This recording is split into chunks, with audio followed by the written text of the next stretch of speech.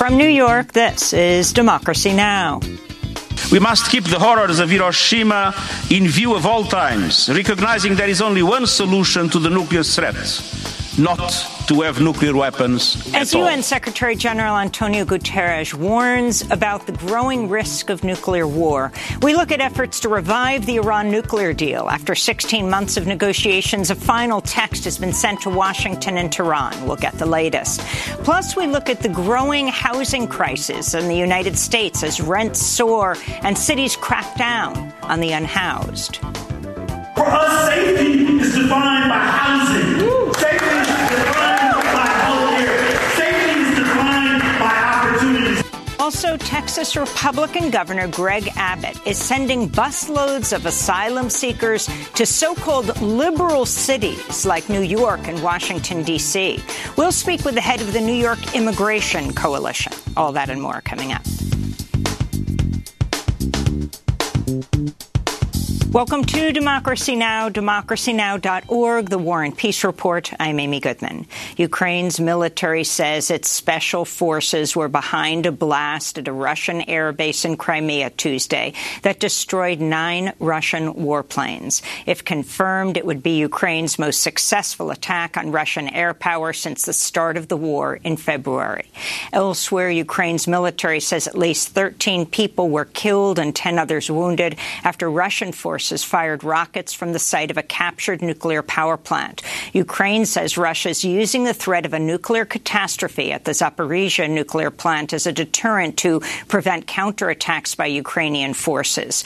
With 6 nuclear reactors, Zaporizhzhia is the largest nuclear power plant in Europe. U.S. Defense Secretary Lloyd Austin traveled to Latvia Wednesday, where he pledged more U.S. military support to the former Soviet Republic and NATO member. After meeting Austin, Latvia's Minister of Defense said his country is a litmus test for Russia's imperial ambitions beyond Ukraine. He said Latvia wants more military training from the United States and more heavy weaponry. Our priorities is very clear. It's a rocket artillery. We can see it's used very well in defending Ukrainian sovereignty and freedom. It is air defense and, of course, coastal defense, because we have a quite long coastal territory. So these are our priorities, and we are looking forward for cooperation with the United States. China's military said Wednesday it's wrapped up large-scale military war games around Taiwan, but warned it would organize regular patrols around the island, which Beijing considers part of China's sovereign territory. This comes after China launched its largest ever live fire drills near Taiwan, following a visit by U.S. House Speaker Nancy Pelosi to the island last week. Meanwhile, a top Chinese diplomat is blaming the United States for the war in Ukraine, calling the U.S. the, quote, initiator and main instigator of the Ukrainian crisis, unquote. China's ambassador to Russia made the remarks in an interview with the Russian TASS news agency published Wednesday, in which he said the main goal of the U.S.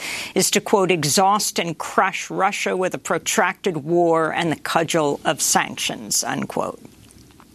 Here in New York, former President Trump invoked his Fifth Amendment right against self-incrimination over 440 times Wednesday as he refused to answer questions posed by New York Attorney General Letitia James and her legal team. Trump was being deposed as part of James' civil investigation into whether the Trump Organization inflated the values of its properties to obtain loans and then reduce them to evade taxes. Trump previously said only guilty people invoke the Fifth. This is Trump speaking at a 2016 campaign rally in Iowa. Like you see on the mob, right? You see the mob takes the Fifth. If you're innocent, why are you taking the Fifth Amendment? In Washington state, Republican Congress member Jaime Herrera Beutler has conceded her re-election bid after narrowly losing to Joe Kent in the August 2nd primary. Kent's a retired Army Special Forces officer who won Donald Trump's endorsement after he repeated false claims about the 2020 election. Herrera Beutler was one of 10 House Republicans who voted to impeach Trump over the January 6th insurrection. She's the third Republican in that group to lose a pro-Trump primary to a pro-Trump primary challenger. The Justice Department has charged an Iranian citizen with plotting to murder President Trump's former national security advisor, John Bolton. Federal prosecutors said Wednesday that Shahram Poursafi offered to pay a hitman $300,000 last November to assassinate Bolton in Washington, D.C. or Maryland. The man Poursafi allegedly tried to hire was, in fact, an FBI informant. Federal agents say Poursafi is a member of Iran's Revolutionary Guard who sought revenge for the Trump administration's assassination of a top Iranian commander in Baghdad in January 2020. This is Assistant Attorney General Matt Olsen. This assassination plot was undertaken in apparent retaliation for the January 2020 killing of Qasem Soleimani. We face a rising threat from authoritarian regimes who seek to reach beyond their own borders to commit acts of repression, including inside the United States. This is an especially appalling example of the government of Iran perpetrating egregious acts of transnational violence in violation of U.S. laws and our national sovereignty. This comes amid signs of progress in diplomatic efforts to revive the Iran nuclear deal, which then President Trump withdrew the U.S. from in 2018. After headlines, we'll speak with Trita Parsi of the Quincy Institute for Responsible Statecraft, who's been following the negotiations closely. In Sierra Leone, protests over the rising cost of living have turned violent, leading to the deaths of at least 6 police officers, an unknown number of protesters in the capital, Freetown. Demonstrators called for the removal of President Julius Maada Bio, chanting, "Bio must go." Officials have announced a nationwide curfew, and Sierra Leone is now under a near-total internet shutdown. In Kenya, citizens are still waiting for the results of a close presidential race 2 days after national elections.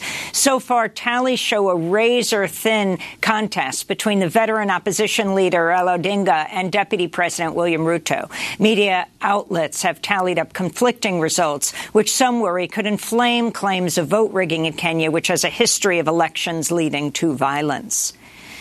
Civil rights attorney and U.S. citizen Asim Ghafoor, who has been imprisoned in the United Arab Emirates since mid-July, is expected to be released after his sentence was overturned by an Emirati court Wednesday, reversing a punishment that raised charges he was being targeted for political reasons. Ghafoor had previously worked as a lawyer for Jamal Khashoggi, the Washington Post columnist whose 2018 murder was ordered by Saudi Crown Prince Mohammed bin Salman. He was detained at a Dubai airport mid-July and sentenced to 3 years in prison on charges of money laundering and tax evasion. Back in the United States, the Labor Department reports the U.S. inflation rate was largely flat in July, following price increases that hit a 40-year high earlier this year. This follows last Friday's employment report, which showed the U.S. economy added 528,000 jobs in July, a far higher pace than most economists had predicted. Here in New York City, the fast food chain Chipotle has agreed to pay a potential $20 million as part of a settlement over violations of worker protection laws. The city contended Chipotle violated scheduling and sick leave laws for 13,000 workers over the course of 4 years. It's the largest settlement of its kind in New York City's history. And President Biden has signed a bill to expand health care and disability benefits to some 3.5 million former U.S. service members poisoned by toxic burn pits on U.S. military bases in Iraq and Afghanistan. Biden welcomed the new law at a White House signing ceremony Wednesday. Toxic smoke, thick with poison, spreading through the air and into the lungs of our troops. When they came home, many of the fittest and best warriors that we sent to war were not the same. Headaches, numbness, dizziness, cancer. My son Bo was one of them. President Biden believes toxic burn pits may have contributed to the 2015 death of his son, Beau Biden, who served in Iraq and was then diagnosed with brain cancer. The new law appropriates about $40 billion annually to alleviate veterans' suffering, but only for U.S. victims. To see our coverage of the PACT Act and how it will not benefit Iraqis and Afghans harmed by these burn pits, visit our website, democracynow.org. And those are some of the headlines. This is Democracy Now!, democracynow.org, The War and Peace Report. I'm Amy Goodman. Over the past week, the United Nations Secretary General, Antonio Guterres, has repeatedly warned of the growing risk of nuclear war. He spoke of the issue during a trip to Hiroshima, Japan, to mark the 77th anniversary of the U.S. atomic bombing of the city. We must keep the horrors of Hiroshima in view of all times, recognizing there is only one solution to the nuclear threat, not to have nuclear weapons at all.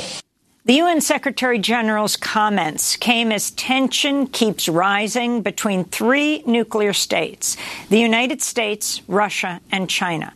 But there has been some possible hopeful news on the nuclear front. It appears progress has been made to revive the Iran nuclear deal, which appeared all but dead a few months ago. On Monday, the foreign affairs chief of the European Union, Josep Borrell, announced a final text has been reached after 16 months of negotiations. Borrell tweeted, quote, "What can be negotiated has been negotiated. It's now in a final text. However, behind every technical issue and every paragraph lies a political decision that needs to be taken in the capitals."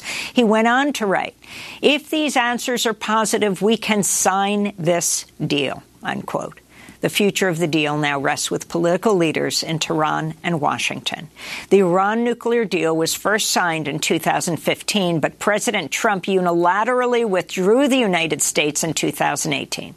When President Biden took office, he ignored calls to rejoin the deal via executive order. Instead, he kept sanctions on Iran in place while the deal was renegotiated. This all comes as tensions remain high between the United States and Iran. On Wednesday, the Justice Department charged a member of Iran's Islamic Revolutionary Guard Corps with plotting to assassinate Trump's former national security advisor, John Bolton, as retaliation for the U.S. assassination of Qasem Soleimani, the top commander of the Revolutionary Guards. We go right now to Trita Parsi, the executive vice president of the Quincy Institute for Responsible Statecraft, who's been following the Iran nuclear negotiations closely. He recently wrote an article for MSNBC headline, "Biden already has two foreign crises on his hands. It's not too late for him to avoid a third." Trita Parsi is also author of several books, including Losing an Enemy, Obama, Iran, and the Triumph of Diplomacy. Trita, welcome back to Democracy Now! If you can start off by explaining what this text is that has been sent out to Tehran and Washington. So as you mentioned, negotiations have been taking place for 16 months. And now, finally, there seems to be an agreement on all of the key issues pertaining to the nuclear issue itself. We saw in the last couple of months that there were several Iranian demands that the U.S. refused to agree to, such as taking the IRGC, the Iranian Revolutionary Guard Corps, off of the U.S.'s terrorist list. This is a decision that Trump had made just a few years ago. He had put the IRGC on the terrorist list specifically to make it as difficult as possible for a future administration to return to the JCPOA. The Iranians appear to have backed down from that demand. Moreover, the Iranians wanted to have assurances that the United States would stick to the deal this time around, that there wouldn't be another American exit from the deal once the Biden administration had left office. That, too, appears to have been something that the Iranians at least have softened their position on. And this has then opened up for this potential breakthrough. There is, however, one remaining issue that is not directly addressed in the text, cannot be directly addressed in the text, but is nevertheless very relevant, which is that the IAEA has now reopened an investigation into Iran's nuclear past. That investigation was taking place before as well, when the original JCPOA was negotiated, but then there was a parallel agreement with the IAEA has answered the questions of the agency, and in return, the IAEA decided that that it was satisfactory to them, and as a result, the matter was closed. This was very critical to the Iranians because they didn't want to have a JCPOA and then at the same time having an investigation in their past that once again could bring onto Iran sanctions and a referral to U.S. Security Council. This time around, however, the Iranians want the deal to be, the matter to be completely closed so that it cannot be reopened again. And that appears to be an impossibility. And it will be particularly difficult for the IAEA to give any type of assessment on this issue unless the Iranians cooperate with the IAEA and answer their questions. This is, however, in my view, resolvable. It was resolved once before. It should be able to be resolved again, but it may take a few more weeks before a final agreement is made. So the JCPOA, which stands for Joint Comprehensive Plan of Action, involves how many countries? It originally involved the United States, China, Russia, France, the UK, Germany, and Iran. 7 different countries. It was then adopted by the UN Security Council at a vote of 15-0. There were only 3 countries worldwide that actually expressed opposition to the agreement, and that was Saudi Arabia, the UAE, and Israel. And at this point, it appears even the Saudis and the Emiratis have come around to the idea that it's actually better to have the deal than not to have it. And inside of the Israeli security establishment, even though the official line of the Israeli government still is to oppose the deal, we have had numerous senior Israeli officials coming out and declaring that the Trump exit from the JCPOA, which came after massive pressure from the Netanyahu government, was a major mistake, and it actually jeopardized Israel's security as well. So talk about how this happened right now. I mean, in the midst of Russia's war on Ukraine and NATO versus Russia, with the heightening tensions, as we pointed out, between the United States and China over Taiwan, how did this happen now? It's quite fascinating because if we take a look at it back in 2015, the relations between the United States and China, the United States and Russia were quite different as they are today. There was a Ukraine crisis in 2014 as well, but it actually did not impact the negotiations. They were kept very professional and compartmentalized. This time around, there's been a significant amount of nervousness that the Russians would seek to sabotage the deal. They did throw a massive problem into the negotiations a couple of months ago. And one measure that has been made is to essentially negotiate this first with the Iranians, and then once there is some form of an agreement, put this in front of the Russians in order to minimize the risk of them sabotaging it, and also making clear that if there is a problem that is coming from Moscow, not from the other parties. Still, there seems to be enough common interest between these countries that there should be some form of agreement on this matter. The Iranians themselves have been pressing these other countries as well not to sabotage it. But despite this progress that has been made in the last couple of days, and it has been a surprising degree of progress, we have to remind ourselves we still actually do not have a deal. It's not finished yet. So do you see that being tied to what just happened yesterday?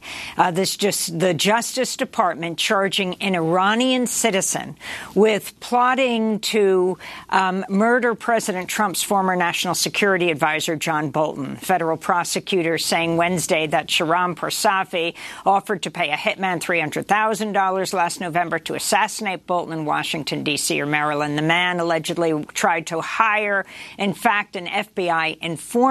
They say he's a member of the Iran Revolutionary Guard who sought revenge for the Trump administration's assassination of the top Iranian commander Soleimani in Baghdad in January 2020. So we have to remind ourselves that obviously this is in no way, shape, or form going to be helpful for the negotiation. But the United States government has known about this throughout this year, and we have still seen these negotiations. So the fact that this has now been made public in this degree and indictment has taken place, at the end of the day is of no surprise to the U.S. government itself that has been negotiating this.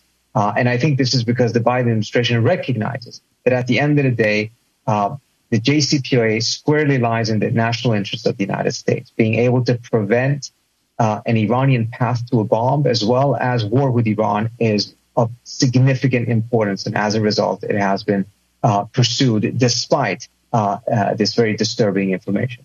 On the allegations itself, I do have to say earlier on there were allegations by the Trump administration that the Iranians were seeking to assassinate an American ambassador to South Africa in revenge for the assassination of Qasem Soleimani. That was a rather unlikely scenario, not a very credible accusation. It was reported in Politico and several other places, but it just didn't seem to make a lot of sense. These allegations, however, cannot be easily dismissed because Bolton, at the end of the day, has played a key role in the animosity between the United States and Iran for the last 20 years. He's been one of the most ferocious and vocal proponents of war with Iran. So the idea that the Iranians would be targeting him in response to the assassination of Soleimani is somewhat plausible. And the indictment itself does show indications that this gentleman was a member of the IRGC. It does not, however, say anything, provide any evidence as to whether we know with greater degree of certainty whether this actually was ordered by the Iranian government or whether it was a rogue operation. That seems to be somewhat unclear when you read the indictment itself. So I wanted to go to the response of John Bolton to this news. He was speaking on CBS News. The government of Iran is trying to kill Americans on American soil should be the end of any further discussion with Iran on the nuclear program. And I should say that former Secretary of State Mike Pompeo was also apparently targeted in this. A source close to Pompeo told Yahoo News Pompeo is the unnamed second target. Trita Parsi, if you can respond. Well, whatever happens, Bolton always comes down to the line that we should not negotiate and we should essentially go to war with Iran. I think the Biden administration is doing the right thing and continuing to pursue these negotiations because while obviously any attempt by the Iranians need to be to assassinate any American on U.S. soil needs to be stopped and punished, it does not mean that the United States is not in need of a nuclear agreement that will prevent an Iranian nuclear weapon and that will prevent a broader war with Iran. So these two things cannot be seen as in competition with each other. The U.S. interest in having this nuclear deal is there regardless of what happened with these attempts to kill Bolton or others. Those have to be stopped, but that doesn't mean that there needs to be a stop to the diplomacy and a stop to efforts to prevent Iran from having a nuclear weapon. So finally, what is the schedule of how the signing needs to take place in Tehran and Washington? Well, the Iranians have taken the proposal back to their capital. There seem to be greater divisions there than there is in Washington on this matter right now. The Iranians are very nervous because they feel that they were the ones who were duped last time around. The deal only lasted 2 years before the U.S. pulled out. And if you remember the debate back then, all of the considerations and efforts and mechanisms that were put in place were there to make sure that the Iranians wouldn't cheat, that they wouldn't be pulling out of the agreement. There was nothing that was made in the eventuality of an American pullout. So the Iranians are very nervous, and politically this is difficult for them because the Raisi government has insisted that it will be able to negotiate a better nuclear deal than that of the Rouhani government. If they don't get some form of a path towards closing this investigation by the IAEA, then clearly the deal will not be stronger than the one that the Rouhani government put together. And this is a critical reason as to why there is this demand from the Iranian side and why at the end of the day, it will be a very politically costly decision for them to go along with it if there isn't some sort of a pathway towards closing. Not to close it permanently, because if new information comes out, the IAEA should have the right to restart the investigation. But to do exactly the same thing that happened in 2015 should be doable and should be acceptable to the Iranians. Trita Parsi, I want to thank you for being with us. Executive Vice President of Quincy Institute for Responsible Statecraft, author of a number of books, including Losing an Enemy, Obama, Iran, and the Triumph of Diplomacy. Coming up, the Texas Republican Governor Greg Abbott is sending busloads of asylum seekers to so-called liberal cities like New York and Washington. We'll speak with the head of the New York Immigration Coalition. Stay with us.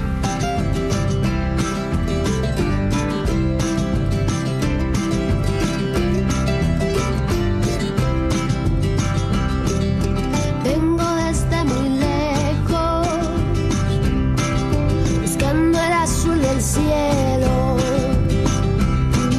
siguiendo predicamentos,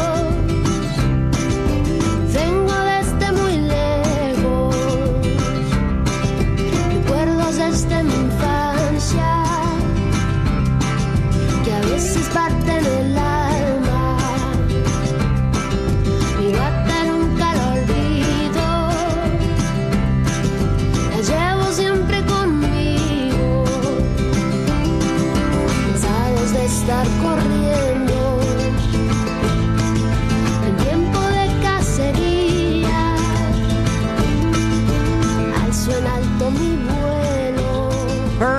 Migrates by Gaby Moreno. This is Democracy Now!, democracynow.org, The War and Peace Report. I'm Amy Goodman. Here in New York City, more than 100 asylum seekers arrived on buses from Texas early Wednesday morning at Port Authority, the bus terminal near Times Square. Another bus arrived Sunday with no advance notice from Texas officials. This is a Venezuelan-born migrant named Edwin Enrique Jimenez Guaido. It's been 6 years already, 6 years since I left my country, first to Colombia, next to Ecuador, and in February I decided to come here through the Darien Reserve, Panama, Costa Rica. This comes as Texas Governor Greg Abbott announced he's sending asylum seekers to so-called liberal cities. On Friday, he said he'd chosen New York City to be a designated, quote, drop-off location along with Washington, D.C., as part of his opposition to what he calls President Biden's so-called open border policies.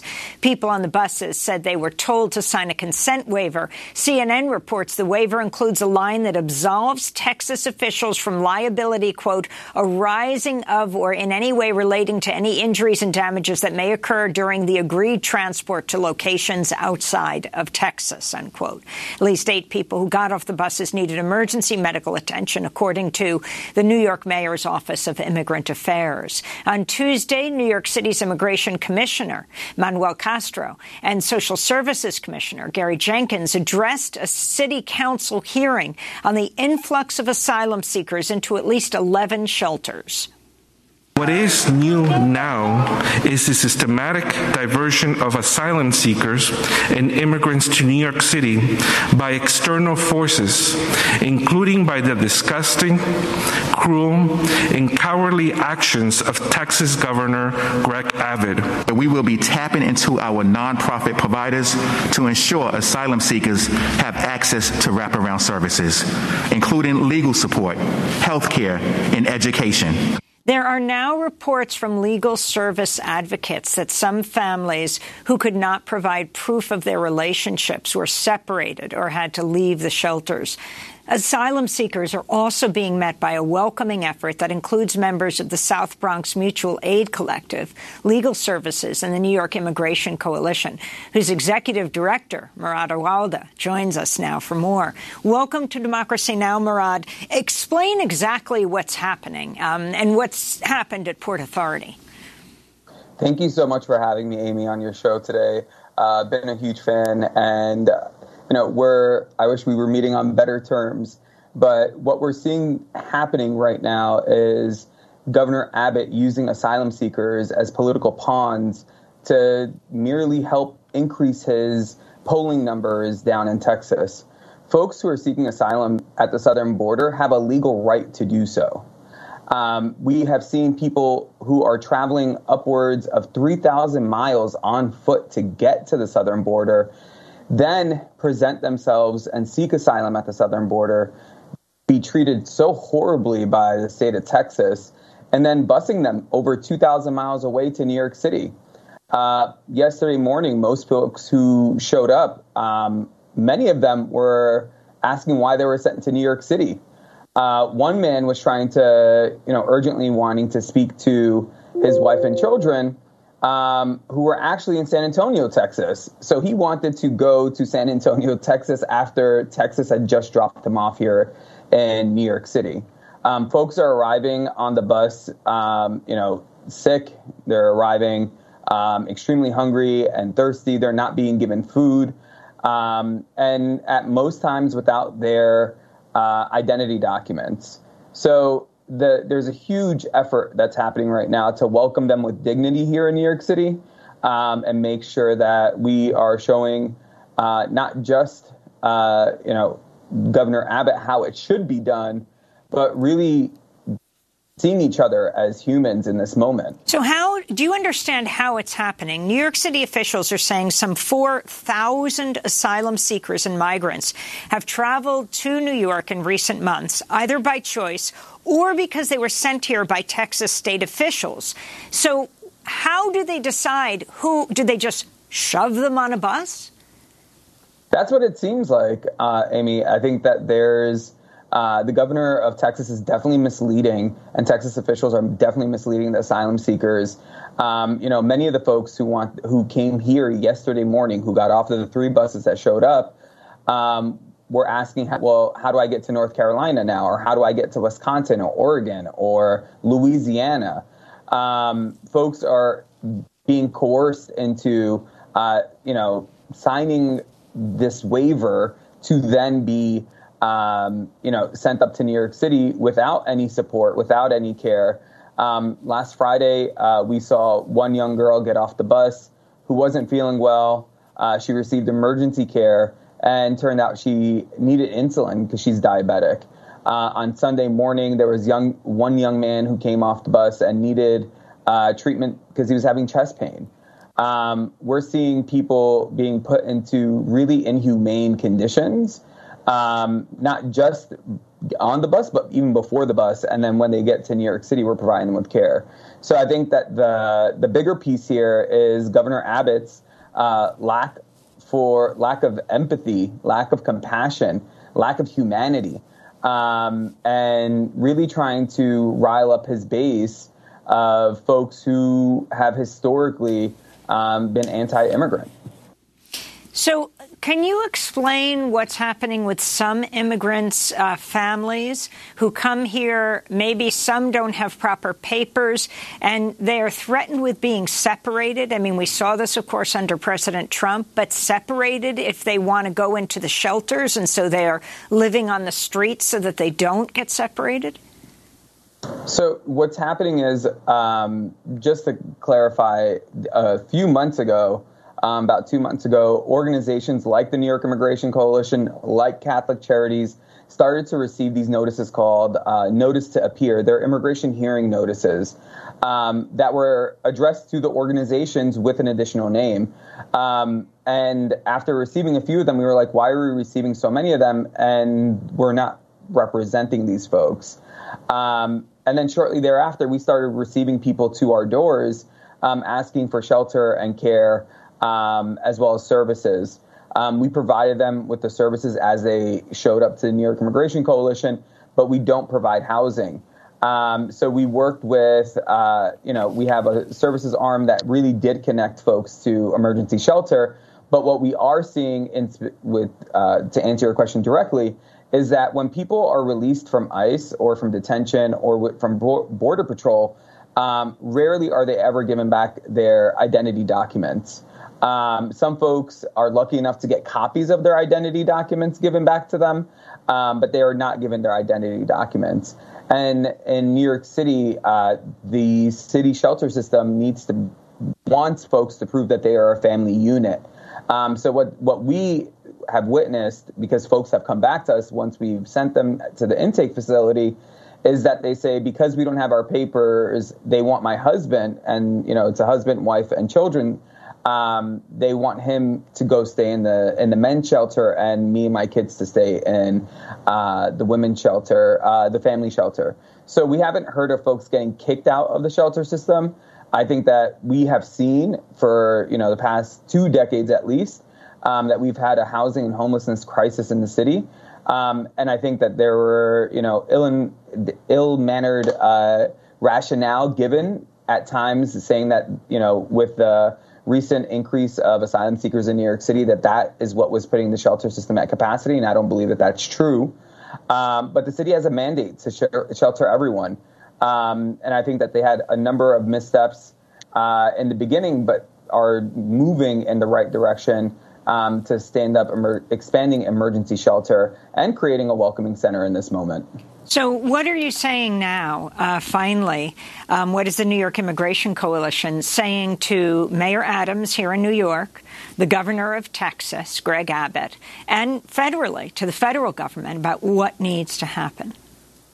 Yeah, absolutely. I think that under the Trump administration, we saw the asylum system completely gutted. And the Biden administration hasn't done very much to restore it.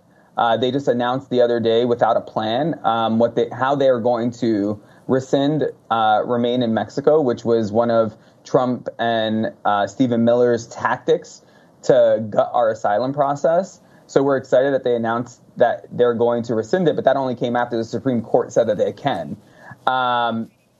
So what we would like for the federal government to do in this moment is to ensure that there is proper care given to folks who are entering into the U.S., allowing folks into the U.S., as well as making sure that they have the supports that they need when they arrive.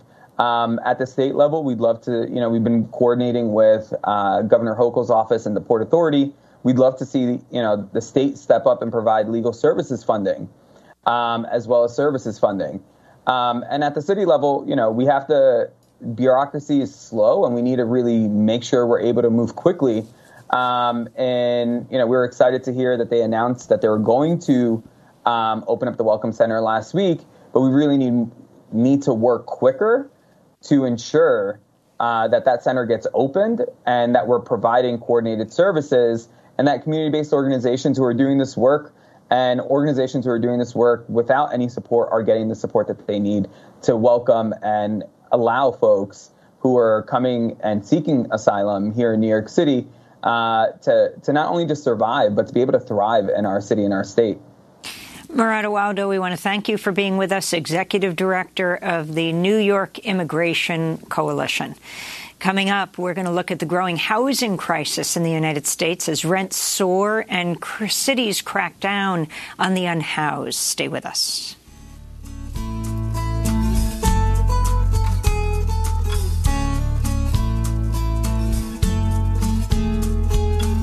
You get a fast car, I want a ticket to anywhere. Maybe we make a deal. Maybe together we can get somewhere. Any place is better. Starting from zero, got nothing to lose. Maybe we'll make something. Me, myself, I got nothing to prove.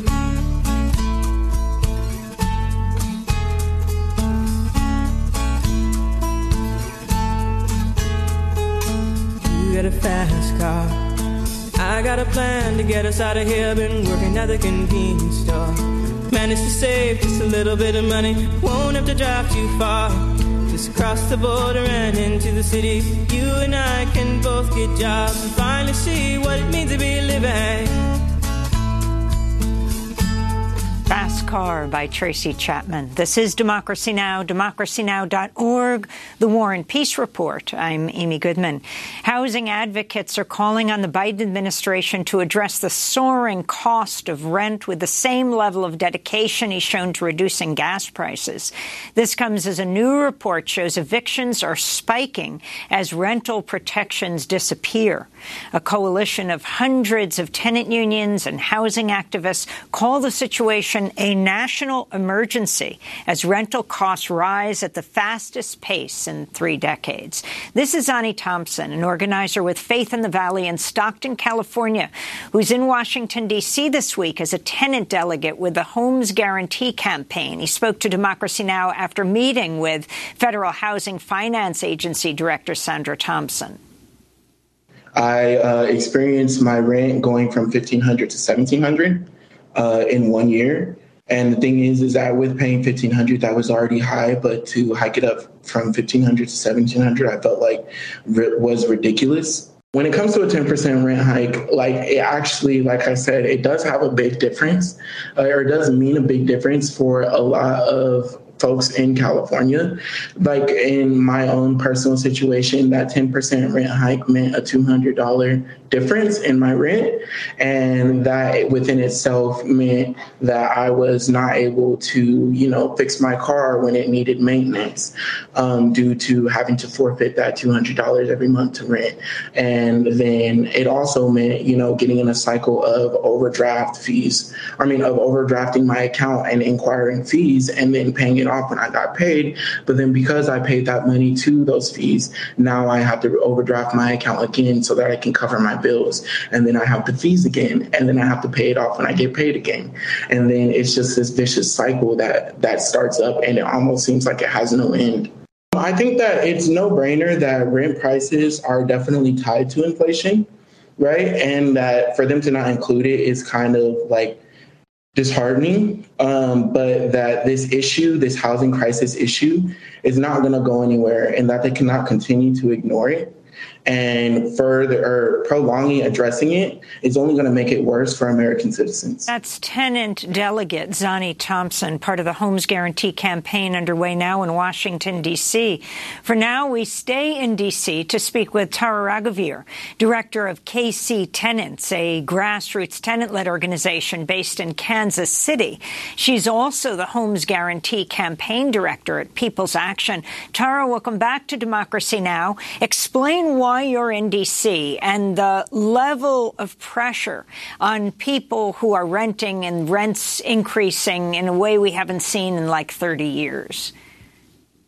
Thank you so much for having me back, Amy. We're in D.C. because the rent is too damn high. You heard Zani speak to this, but people across the country are being squeezed at the gas pump, at the grocery store. But the biggest expense for most American households is their cost of their housing. It's their rent. And rents are up 6.3% in the latest inflation figures. This is the biggest increase in rents in 35 years. Median rent across the country is over $2,000 for the first time ever. And people simply can't afford it. This rent inflation crisis is really sparing no one and no place. So we're in D.C. with tenants like Zani, a delegation of tenants who have been impacted by these rent hikes, to push the president to do everything in his legal authority to regulate the rent now. And can you explain about pandemic protections being rolled back and how that affects people? So the eviction rates are back up to pre-pandemic levels, but really there's no rate of eviction that should be acceptable. We can't celebrate lower than normal rates, and we can't celebrate returning back to normal. What we believe is every eviction is an act of violence. And what the administration did during the pandemic to alleviate the risk of eviction or provide some relief to tenants was really a bailout to landlords. There was billions and billions of dollars of federal assistance put out in the form of rental assistance that put the burden on tenants to apply, but they didn't get to keep that check, right? They had to turn that check over to their landlord. The abomination in all of this is that none of that public money came with strings attached, right? None of that actually built in any structural shift of power from landlords to tenants. So today, not only do we see evictions returning back to pre-pandemic levels, we also see a different type of eviction crisis playing out outside of the courtrooms as people simply can't afford their rent. See, when a landlord increases the rent beyond a place where a tenant can afford it, they don't have the choice to just scrape together another $200 and try to make it work. Often that is tantamount to an eviction, and people are losing their homes because their rent is increasing or their lease is not getting renewed. And in just a moment, we're going to speak with one of the leaders of the movement to help the unhoused in Los Angeles and the growing tension there. But if you can talk about, I mean, we know the rents that are going up in coastal cities like San Francisco and Los Angeles, here in New York City. You're from Kansas City. Talk about it all over. In Kansas City, the rent is up 7.5%. City Hall defines affordable as $1,200 for a one-bedroom apartment, and that's based on an area median income of $86,000. I don't know a single person in Kansas City who's making $86,000 or who can afford a $1,200 apartment. So people are sent into the cycles that Zani described, where they're paying extra in their rent and they're having to cut back on other bills like their medication or their groceries.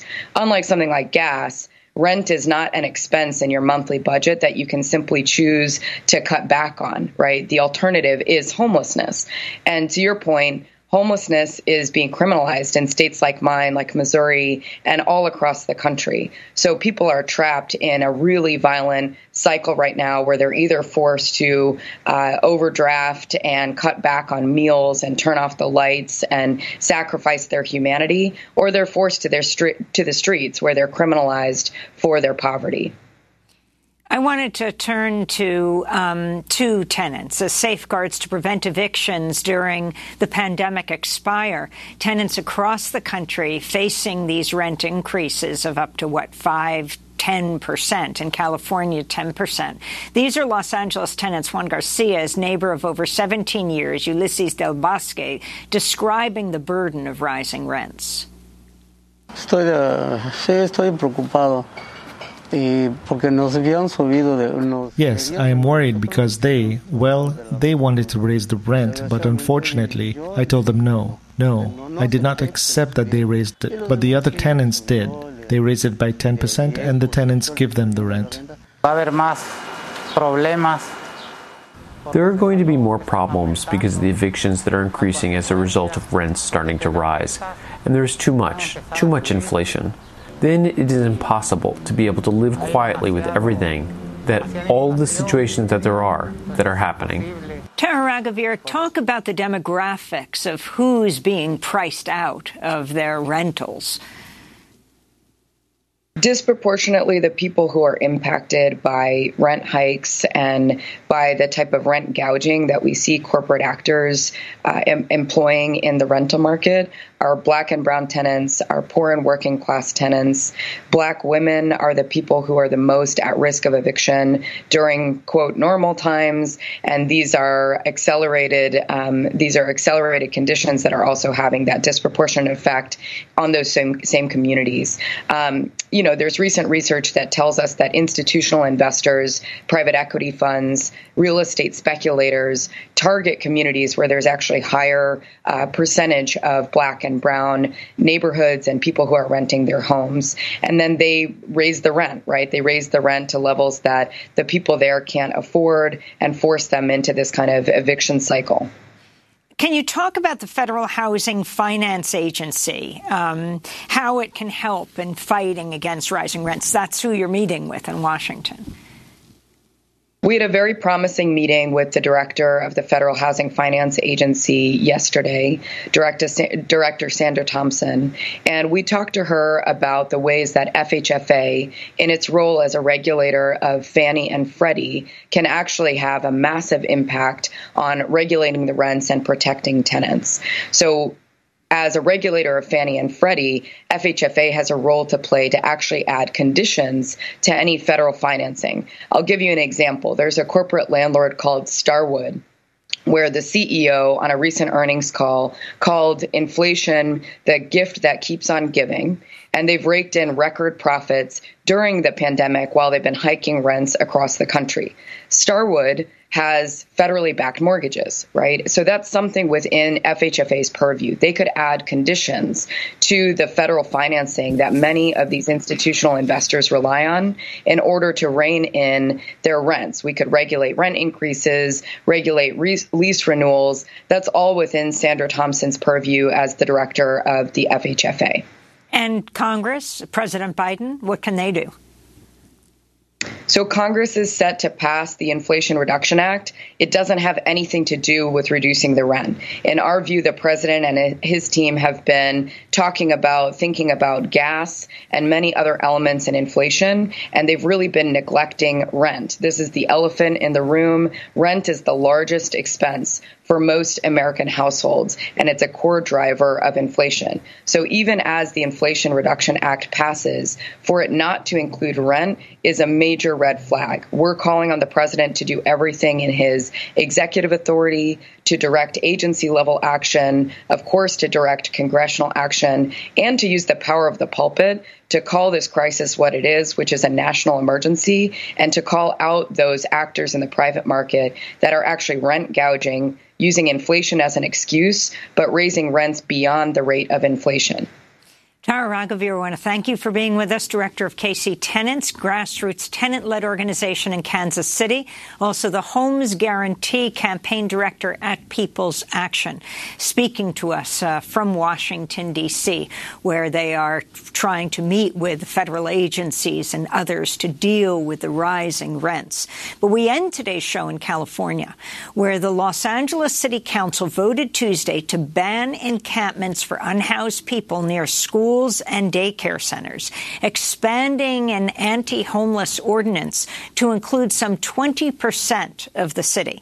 The vote came after a dramatic meeting where 2 protesters were arrested as they denounced the council's vote. For more, we're joined by one of the people who was there to speak in opposition to the measure, Pete White, founder, executive director of Los Angeles Community Action Network, or LACAN. Pete, welcome to Democracy Now! Describe the scene in the city council meeting, and most importantly, describe the scene of what we're talking about, the scope of the problem. Scope of the problem really quickly, and thank you for having us on this morning, Amy. The scope of the problem is that Los Angeles does not have currently or never has had a real housing plan to address the needs of poor Angelenos. It was interesting listening to the last caller here in Los Angeles, 120 people exit houselessness every day in Los Angeles, 50% of whom do it on their own, right? Because it's a matter of rising rents, losing a job.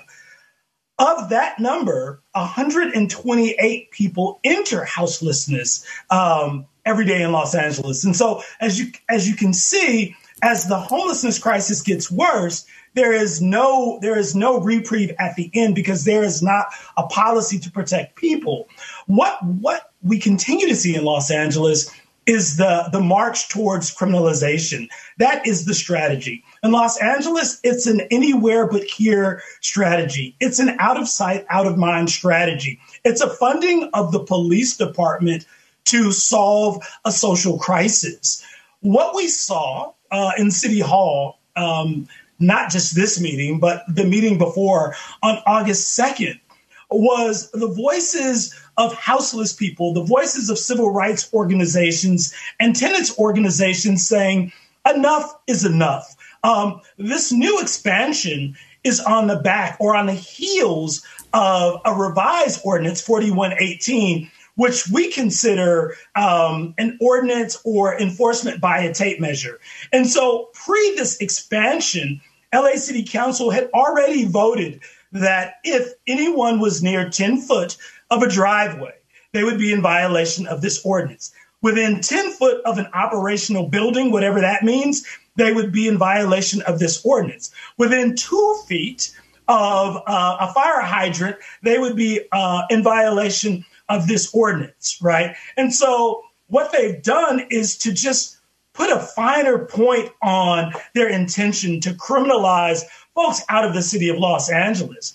The other thing that happened, or the other thing that folks have been witnessing, is the attempted silencing of voices inside of council chambers. And so for the last 3 meetings, we've had a council president, Nury Martinez, who goes through the speaker's cards, removing names that she knows will be in opposition to this ordinance. It's not a new tactic, but a tactic that's being used in such a mean-spirited way is going to warrant a response that says your system that you put in front of us, or these devices that you put in front of us that purportedly are here to hear our voices, do not work. And tactically, we are going to make sure that the issues are heard by all, by the media and by other Angelenos. And so you won't be able to cast houseless people away in silence. So we're looking at images of that Los Angeles City Council meeting, and there are riot police there. And I understand that some, like the council member you just mentioned, compared those who came to the meeting to January 6th insurrectionists. Pete White, if you could respond. So yes, I can definitely respond. And so while that to many is political rhetoric, right? Because when you think about that comparison, what you're attempting to equivocate our campaign and our coalition is with white supremacists, right? Many with tactical backgrounds who unlawfully breached the halls of the Capitol and attempted to noose and hang the vice president of the United States, right? You're attempting to bring that together with Black and Brown or a multicultural coalition who enters our city hall through metal detectors, right, who provide and produce our vaccine cards and everything that you require, and then lift our voices in a constitutionally protected manner, right? And so we know, and we also understand the whisper campaign because it's more about a tactic of distracting, right? The strategy is to distract. The tactic is to divide. But there's something even more sinister about that folks are missing, and I think we should discuss, right? Everyone in those council chambers, once the council president talks about this alignment to January 6th, is at risk, right? We don't have to look back far. When we looked at the FBI Black Identity Extremist report, when the FBI in 2017 was attempting to equivocate peaceful protests of Black activists with the sort of upsurge of white supremacist movement. And so for us, while some say this is just political rhetoric, folks like myself and other Black and brown organizers, it does worry us because we don't know if we're going to get a visit from the FBI. We don't know sort of the ways in which the state will come down on us for simply lifting our voices in a protective manner. And we're very well aware of this whisper campaign, and we want to make clear that there are connections, and it is bigger than just their rumor mill. Can you explain what you are calling for in Los Angeles right now? 100%. I mean, we're calling for Los Angeles right now what we've always called for. Instead of the criminalization of the houseless community, we are calling for housing preservation. We are calling for housing development at area medians that actually impact those on the ground. Like your first caller was, what she was saying was absolutely apparent in Los Angeles. The rent is too high, right? We are calling for city-owned and government-owned properties to be turned back over to community trust, and for those buildings and that land to be converted into housing for houseless people. We are calling for leadership that recognizes houselessness is a byproduct of a failed housing system or a lack of housing policy and poverty, right? And so we are calling for leadership that can produce a plan and implement. In Los Angeles, it continues to be a vicious cycle. And at the end of the day, police are always called to solve the crisis or to remove those who would dare oppose the criminalization of poverty. I will just say this is not new. In 2010, the LAPD stormed council chambers where myself and 300 other seniors, children, and tenants were there for over 5 hours waiting to testify on a policy that made better tenant protections. After 5 hours, they attempted to clear the room, police with billy clubs, with riot gear in the same ways that you saw, stormed the crowd, beat and tased members. One of my members, a senior citizen, had a toe amputated. Yes. So this is not new in Los Angeles. And what we're calling for is housing for all, housing that's affordable at the lowest levels of affordability. And it'll be very interesting to follow your mayoral race in Los Angeles, where you have the Democratic Congresswoman Karen Bass versus the billionaire real estate developer Rick Caruso. So that is coming up in November. Pete White, founder and executive director of Los Angeles Community Action Network, or LA CAN.